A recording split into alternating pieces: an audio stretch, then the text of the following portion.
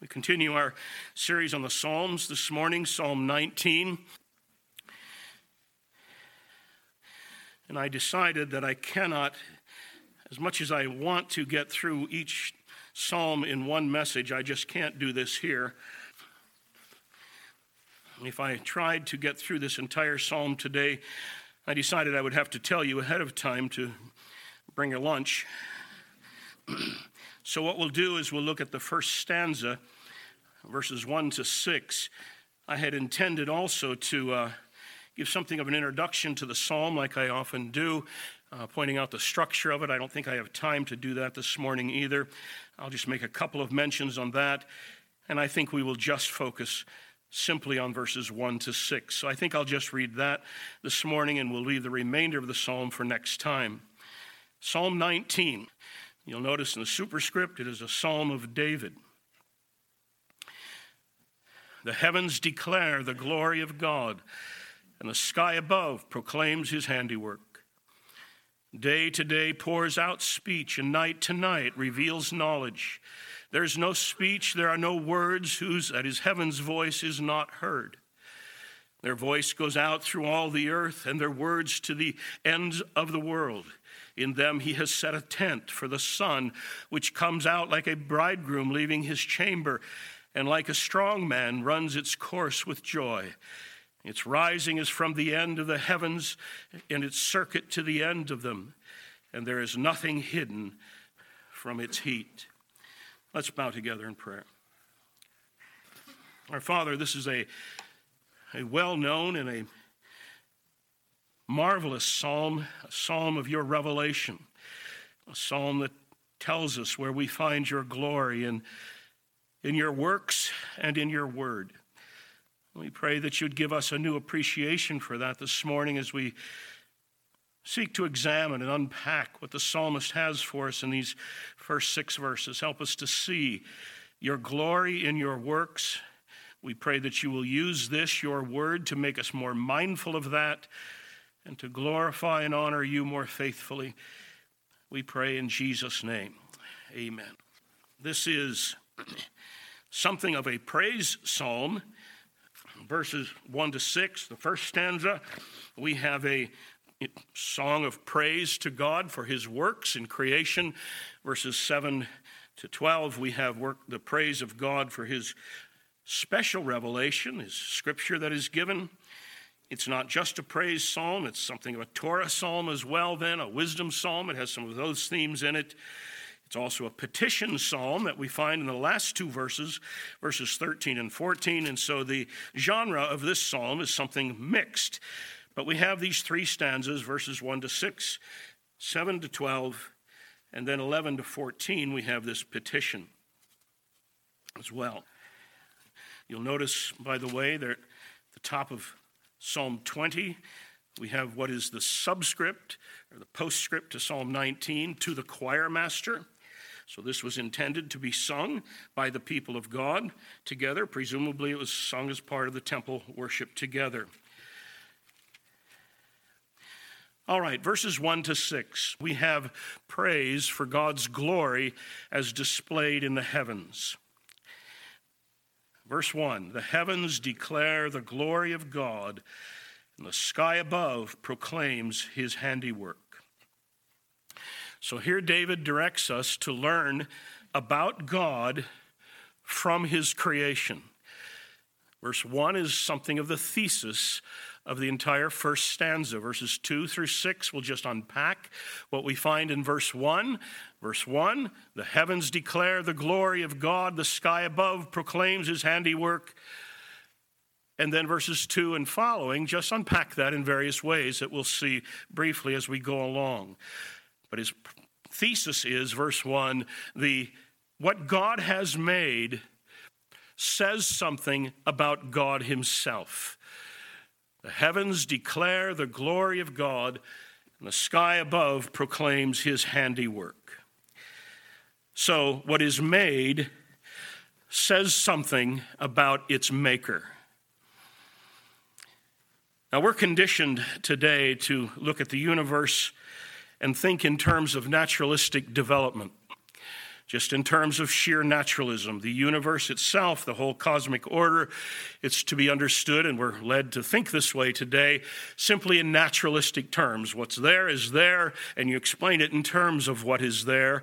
It is pure naturalism.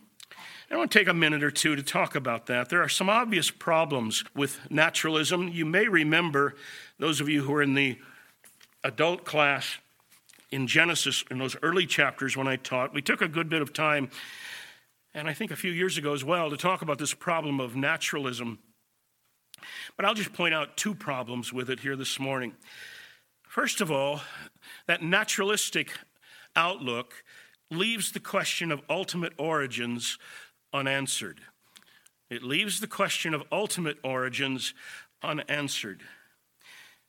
When we're conditioned to think in terms of naturalism, in terms of what you see, you're just not supposed to ask, where did this universe come from? Where did the stuff that makes up the universe come from? Okay, there was a big bang. Okay, what banged?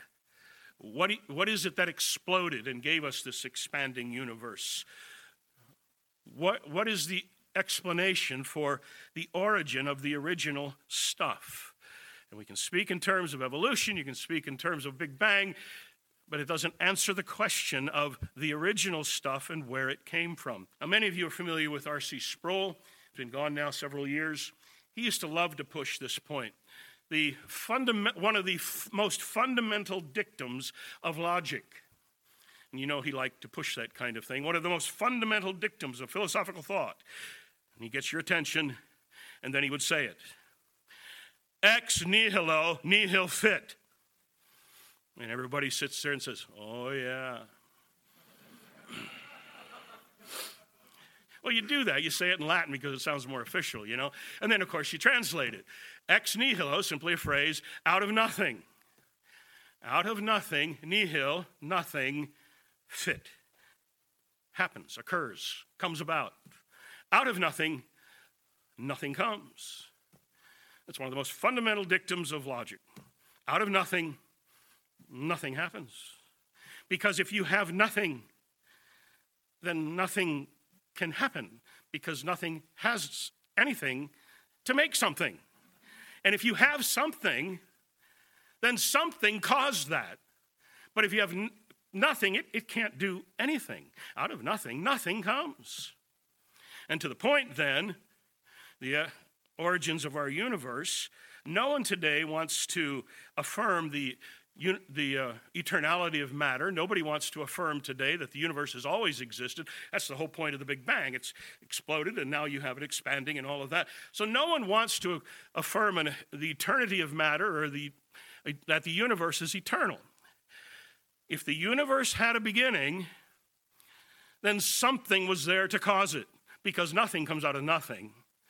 If you have something, it came out of something. And so if the universe had a beginning, it had a cause. It had a maker. It didn't arise out of nothing. Now, the new atheists today, they've been around for a little more than a generation now. They have tried to answer it. The new atheists, by the way, are really no different from the old atheists, except that they're a little more sophisticated. They think, science to prove that God doesn't exist and things like that. And one of the most outspoken of the new atheists was Stephen Hawking. He was a graduate of Oxford and of Cambridge, professor at Cambridge, professor of mathematics and of cosmology. And he wrote several books, but one of the books he wrote was The Grand Design, which is an ironic title for a new atheist. The Grand Design, and there he argues that the universe created itself out of nothing. That's not just a by-the-way mark. That's the central argument of his book. And his statement is, I'll read it to you, the universe exists because it needed to exist. And because it needed to exist, it therefore created itself. Now, I don't know about you. I read something like that, and I think, okay, Stephen Hawking is a whole lot smarter than me. The universe exists because it needed to exist. Because it needed to exist, it therefore created itself. Now, he's smarter than me, That sounds to me like nonsense. And in fact, John Lennox, who is an Oxford professor, who's turned to recent years to become a very outspoken apologist for Christianity and loves to debate these guys. Stephen Hawking is gone now, but loved to debate these guys. He read that statement and he said, nonsense is nonsense, even when it's spoken by a famous scientist. But that's the nonsense you're forced to embrace if you deny the existence of God. So number one, naturalism leaves the question of ultimate origins unanswered. Number two, it ignores the obvious marks of design. Not just origins and cause, but ignores the obvious marks of design, purposeful intent in creation. Now, if you look at just about any object, you can see design in it. We're trained not to think that way in terms of the universe itself. We're trained to think in terms of naturalism. But if you look at anything, you can see it's designed for a purpose, whether it's this chair or the building or the pulpit, whatever it is. I remember one time going into someone's house, we were visiting, and they had on the wall a plaque. It was fascinating. It was a beautiful picture, a beautiful flower. Just the face of the flower, not the stem. It's the petals and the, what are those other parts, the stigma and all of that, parts of the flower. And it was beautiful, bright colors. And you look at it a little more closely, and what you have is this square piece of hardwood, and then nails driven into it at varying heights. And then the heads of the nails are painted in all these colors. And it's just a beautiful flower. You look at that and you think, man, somebody's really clever. And then you take it off the wall, and I was given permission. I took it off the wall, and you look at it sideways, and the varying heights of the nails, it's a skyline of New York City. And this is fascinating. Now, nobody looks at something like that. Isn't that neat how that just happened?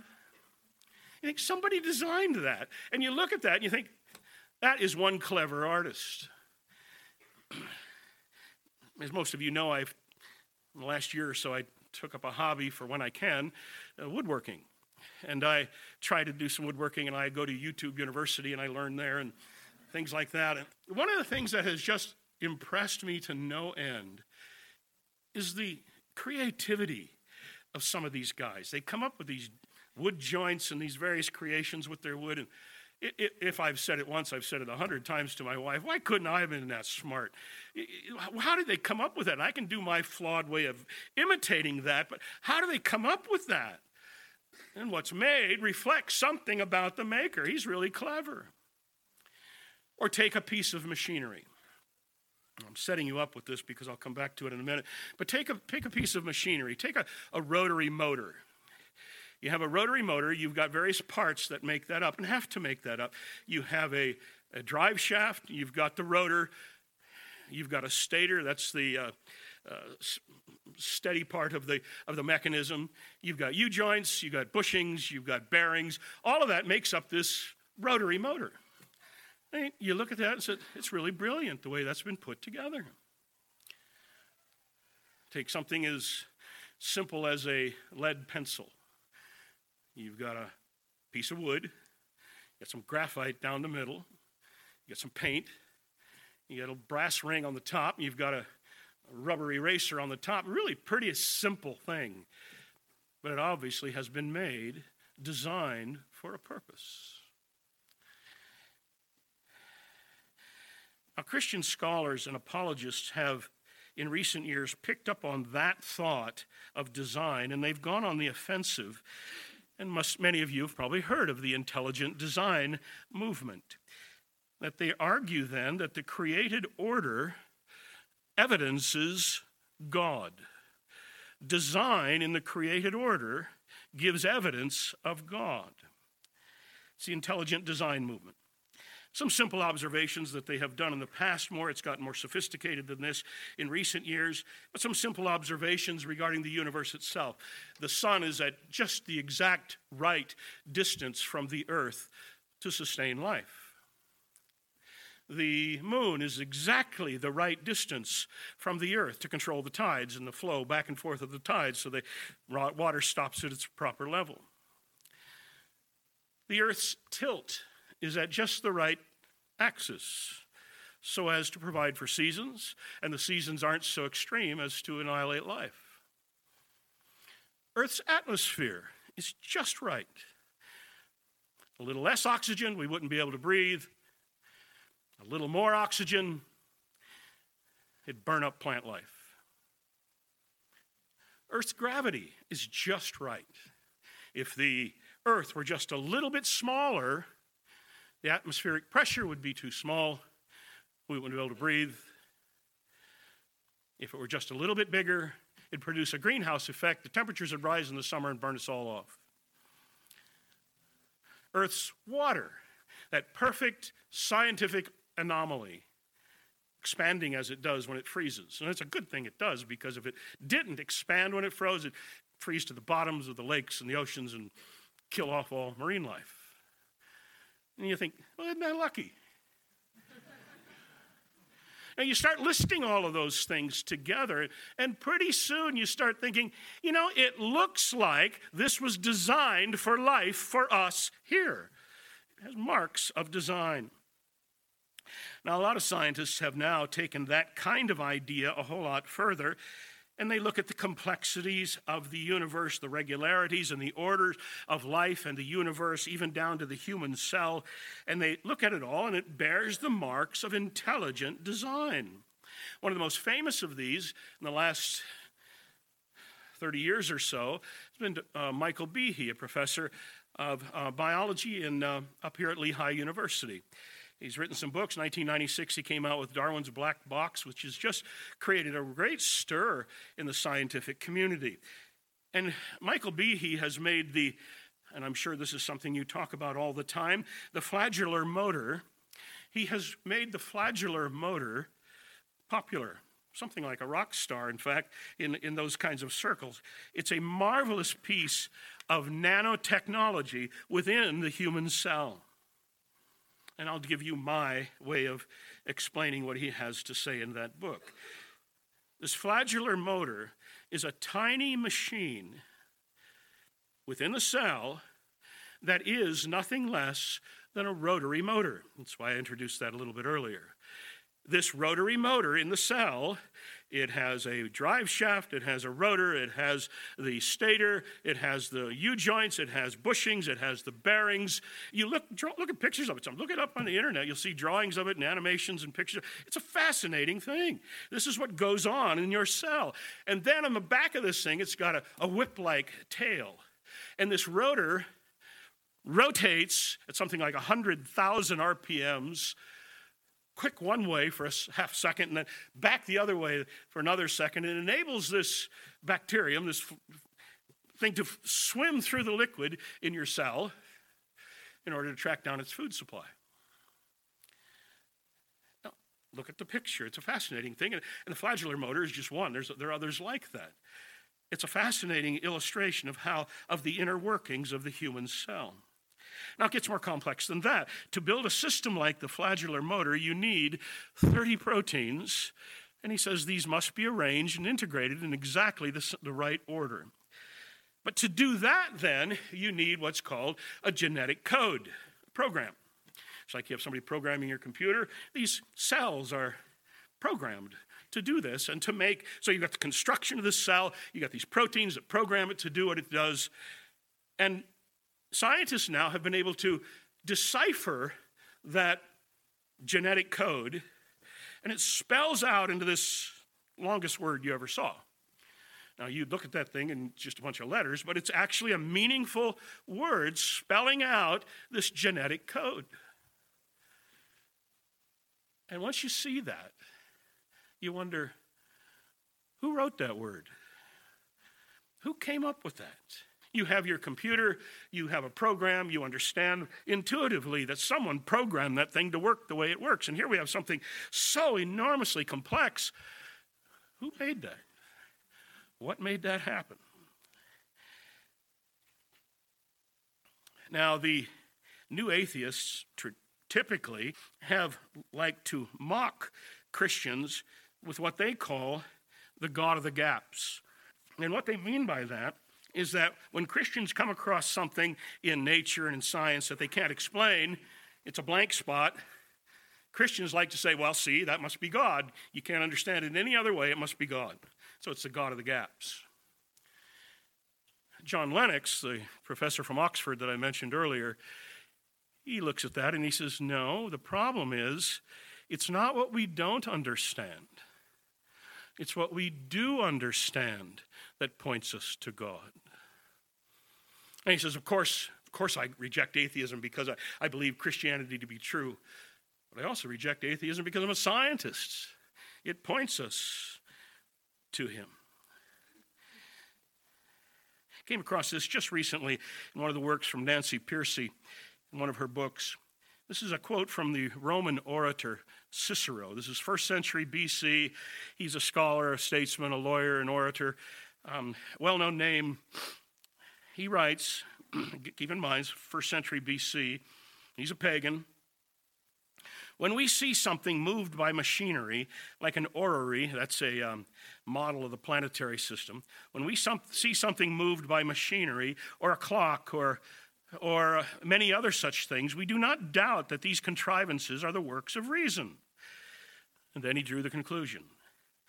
When therefore we behold the whole compass of the heaven with moving with revolutions of marvelous velocity, perfect regularity, how can we doubt that all of this is effected not merely by reason, but by a reason that is transcendent and divine? Now, this is fascinating because, as I say, Cicero's a Roman pagan in the 1st century. I doubt he ever saw any part of the Bible. But here he is using almost biblical language. When you look at the created order, you're forced, even though you don't see God, you're forced to acknowledge him. Well, this is David in Psalm 19 and verse 1. When we see the sheer vastness, the complexity, the interrelatedness of the created order, you look at the heavenly bodies and their predictable orbits and their massive complexity and their vastness, you have to say, what a maker could do that. Now, if it weren't for sin's blindness, it'd be unmistakable. David says, you look at this created order and you think, what kind of God? Clearly it's made. What kind of a God could have done this? Now we should notice here in Psalm 19 that David is not speaking simply in terms of God's existence. David does not write in verse 1, the heavens proclaim the existence of God. He says the heavens declare the glory of God. The skies above with all of its vastness and its massive planets, the complexities of it all, the intricacies of it all, the regularities of movement, the predictable orbits, all of that you see, not only reveals that there's a maker, but it says something about that maker. Who could make all of that? It's clear that it's been designed, it's been put in order. What kind of a being could do that? In fact, I love to give this quote every time I can. Einstein, who was clearly no advocate of Christianity and no champion of theism even, but he marveled at the laws of nature, the law of gravity, the law of motion, the law of thermodynamics, laws of motion and planetary motion, and so on, laws of buoyancy, all of that. He looked at these laws of nature and he marveled that all of these fixed laws can be reduced to mathematical equations. And here we have Einstein, who's no Christian, scarcely even wanting to acknowledge that there's a God. And he looks at all of these mathematical equations that make up these scientific laws, and he writes these things, and I'm quoting him, they point beyond the physical universe to some spirit, that's what he calls it, to some spirit vastly superior to that of man. Yeah, well, I guess so. And so you look at these mathematical equations that explain the law of motion, the law of gravity, the law of buoyancy. You look at these mathematical equations, you say, who wrote those? Who put that in place? Now, David in Psalm 19 is not looking as a scientist, but he's an observer just the same. And even if it is on a simpler level, he's stunned by what he sees. And he's simply saying, who could make such a thing? And to see the greatness of it and the vastness of it and the intricacies of it and the well-orderedness of it, what does it say about the Maker? What greatness, what power could explain all of this? In fact, this is the first purpose of Genesis chapter 1 and the creation account. The first purpose of Genesis chapter 1 and the creation account is not to give you information to argue with the evolutionists. Now, it'll do that, but that's not its first purpose. First purpose of Genesis 1 and the creation account is to tell us about God. And so you open your Bibles at the get-go, and the first thing you read, in the beginning, God created the heavens and the earth. The earth was without form and void. Darkness was upon the face of the deep. The Spirit of God moved on the face of the waters. And God said, let there be light. And there was light. And you read that. Unless you're just not thinking, that's just stunning. And then 7 times through Genesis chapter 1, and God said, let it be this way. And it was that way. And God said, let it be this way. And it was that way. And unless you're just not thinking it, this is stunning. And he just speaks. And the world is there, and it's all put in order. The man, the animal, the vegetation, the water. Let the waters be gathered up, and let the dry land appear. Let there be fish and birds in the air, and let them make their way through and all he does is say it. And there it is. And you read through that in the Genesis 1, in the creation account. As I say, unless you're just not thinking, you have to say, this is just stunning. What does this say about God? Well, what it says about God, among other things, is number one, he's transcendent. He's above this created order. There's a creature distinction for sure. And God came when there was nothing else, just God and nothing. And God speaks, and now there's what is. And all that is because God made it. And all he did was say it, and it came. And God is transcendent. He's above and distinct from the created order. He's not caught up in it. And once you've said that, you have to say, well, he's more than transcendent. He's eternal. Because before all of this was put in order that makes time, there was God. And he's the one that made all of that makes time. Is it bending your mind yet? And once you say God is transcendent and God's eternal, you have to say more. He's more than that. He's self-existent. Because he's not dependent on this created order in any way, shape, or form. This is the doctrine that older theologians used to call the aseity of God that I keep reminding you about. God exists, ase, from himself. The independence of God, the self-existence of God. You and I are dependent on all kinds of factors for our existence. When we're born, we're completely helpless. And all through life, we need food, we need oxygen, we need shelter, we need all kinds of factors that keep us alive. God is absolutely self-sufficient. He exists, ase, from himself. God is transcendent. God is eternal. God is self-existent.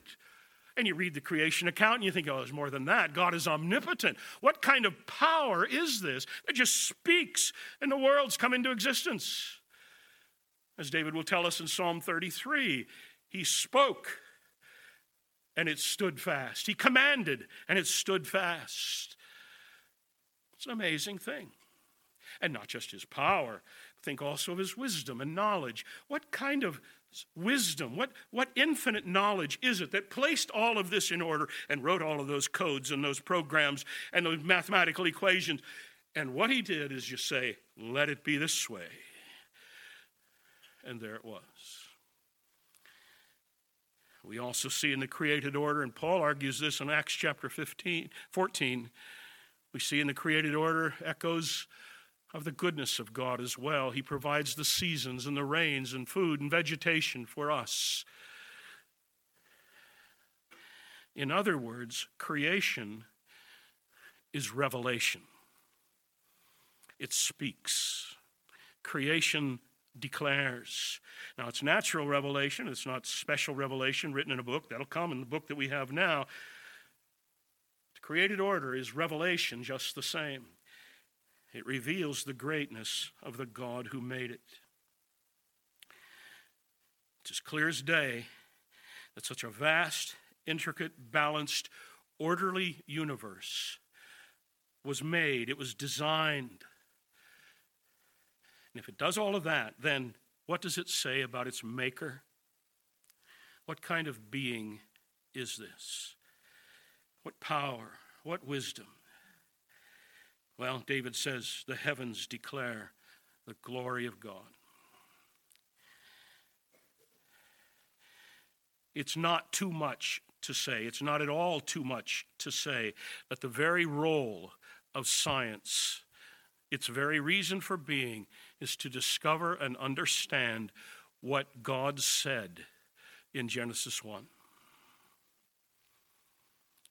Genesis 1, as I mentioned, 7 times over. And God said, let there be. And God said, let it be this way. And God said, let it be this way. And it was that way. And the whole role of science is to uncover and understand exactly what God said when he said all of that and put it in place. To put it another way, the scientific endeavor is merely learning to think God's thoughts after him. And whether we look in terms of the broad expanse of the heavens or we get with the microscope and look at the human cell, like I've mentioned, however we do it, we see marks, the thumbprint, if you will, of the maker. What a maker he is. Well, that's verses 1 to 6. The heavens declare the glory of God. Now notice here, we've got to make sure we clarify this, there's nothing here even approaching nature worship. David is not marveling simply at the beauty and the vastness and the greatness and the majesty of creation. David is marveling from the beauty and the vastness and the greatness of creation to the greatness and the glory of God who made it. The praise doesn't terminate on the created order, it terminates on the God who made it. Now, David is thinking here, clearly, in verse 1 and following, primarily in terms of the heavenly bodies and the vastness of the universe. That's verse 1, the heavens, the sky above. He's thinking in terms of the heavenly bodies. They declare the glory of God. They proclaim his handiwork. Verse 2, this revelation is perpetual. Day to day pours out speech. Night to night it reveals knowledge. Day and day, day after day, day after day, night after night, day and night, and day and night, and day and night. It's just pouring out this knowledge of the Creator. It's continuous. It's unrelenting. And it just screams, what a God who made it. Verse 4, verse 2, this revelation is perpetual, continual. Verse 4, it's universal. Their voice goes out through all the earth and their words to the ends of the world. That is, God's self-revelation is coextensive with the created order. In all of the remotest corners of the universe, the proclamation of God's glory remains constant. There's no place so remote that you don't see God declaring himself in his created order. So verse 2, this revelation is perpetual. Verse 4, it's universal. Now in between we have verse 3, which is something of an irony, where he tells us this perpetual and universal declaration of God's glory is actually silent. Verse 3, there's no speech, nor are there words. Whose heaven's voice is where heaven's voice is not heard. Now, It seems to be in a bit of a conflict, at least on the surface of it, with verses 1, 2, and 4. Verse 1, it says the created order is declaring and proclaiming God's glory. Verse 2, their speech being poured out. Verse 4, their voice and their words go out. And yet, verse 3, there are no words. There's no voice. Now, to help with that, you might remember, those of you who, like I did, grew up with the King James Version, the King James translators insert a little word, where. There's no voice or language where his voice is not heard. And I don't think that's quite what he's getting at. He's saying that God is proclaiming, he's speaking, he's making it plain. But verse 3 clarifies it's silent. There are no actual words. It's there in the general created order for all to see. It's self-evident. It's a silent declaration. It's intuitively recognized by all. So the created order speaks with an unspoken eloquence that's just unmistakable. Verse 2, at the end of the verse, night to night reveals knowledge. That is, it's understood, it's perceived, it's understandable, and it's understood. Now, atheists may deny it. Of course they can, they do. But in denying it, they're simply denying something they previously knew. It's not like the atheists had no idea of this God thing and no idea of it. Somebody came and introduced him to this idea of God, and then he rejects it. He's rejecting something that's intuitive and that's recognized. And that's why back in Psalm 14, you remember, David can say, the fool says in his heart, there is no God. It doesn't say the fool thinks in his heart, there is no God. He knows better. He doesn't think in his heart, there is no God. He says in his heart, there is no God, there is no God, there is no God, there is. But he knows better, and that's what makes him such a fool.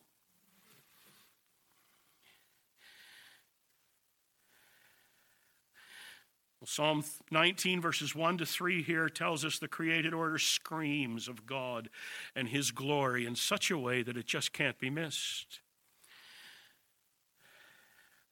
Now, our time is running. I don't have time to go there, but you're familiar with Romans chapter 1. In Romans chapter 1, the Apostle Paul expands on Psalm 19 and these opening verses. And there Paul tells us that the knowledge of God is unavoidably obvious. It's inexpugnable. I'll read it for you. Romans 1:18 and following. For the wrath of God is revealed from heaven against all ungodliness and unrighteousness of men who by their unrighteousness suppress the truth. For what can be known about God is plain to them because God has shown it to them. For his invisible attributes, namely his eternal power, divine nature, have been clearly perceived ever since the creation of the world in the things that have been made. There is in the heart of every man an intuitive recognition of God. Paul uses the word knowledge. There's a knowledge of God in the heart of every man intuitively. And if it weren't for the natural rebellion of the human heart suppressing that truth, it would be unmistakable. And so Paul says in verse 21, they know God, but they refuse to honor him as God.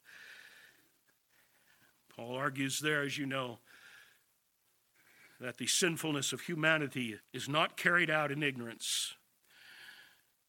We know better. Humanity's problem is not ignorance. Humanity's problem is rebellion against what has been revealed already. So verse 20 here in Romans 1, God's self-revelation in the created order is so plain that it renders every man without excuse. God's self-revelation in the created order does not declare the gospel, but it does declare enough about God to render every man responsible.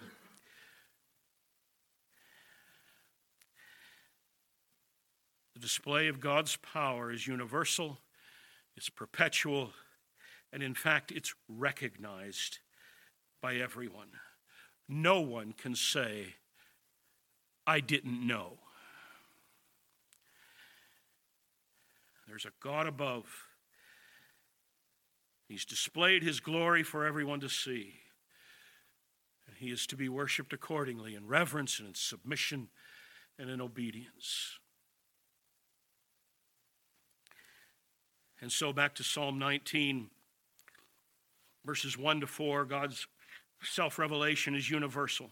It's perpetual. It's in fact understood. And we don't have time to unpack this, but verses 4, the end of verse 4 through verse 6, he expands in metaphorical terms.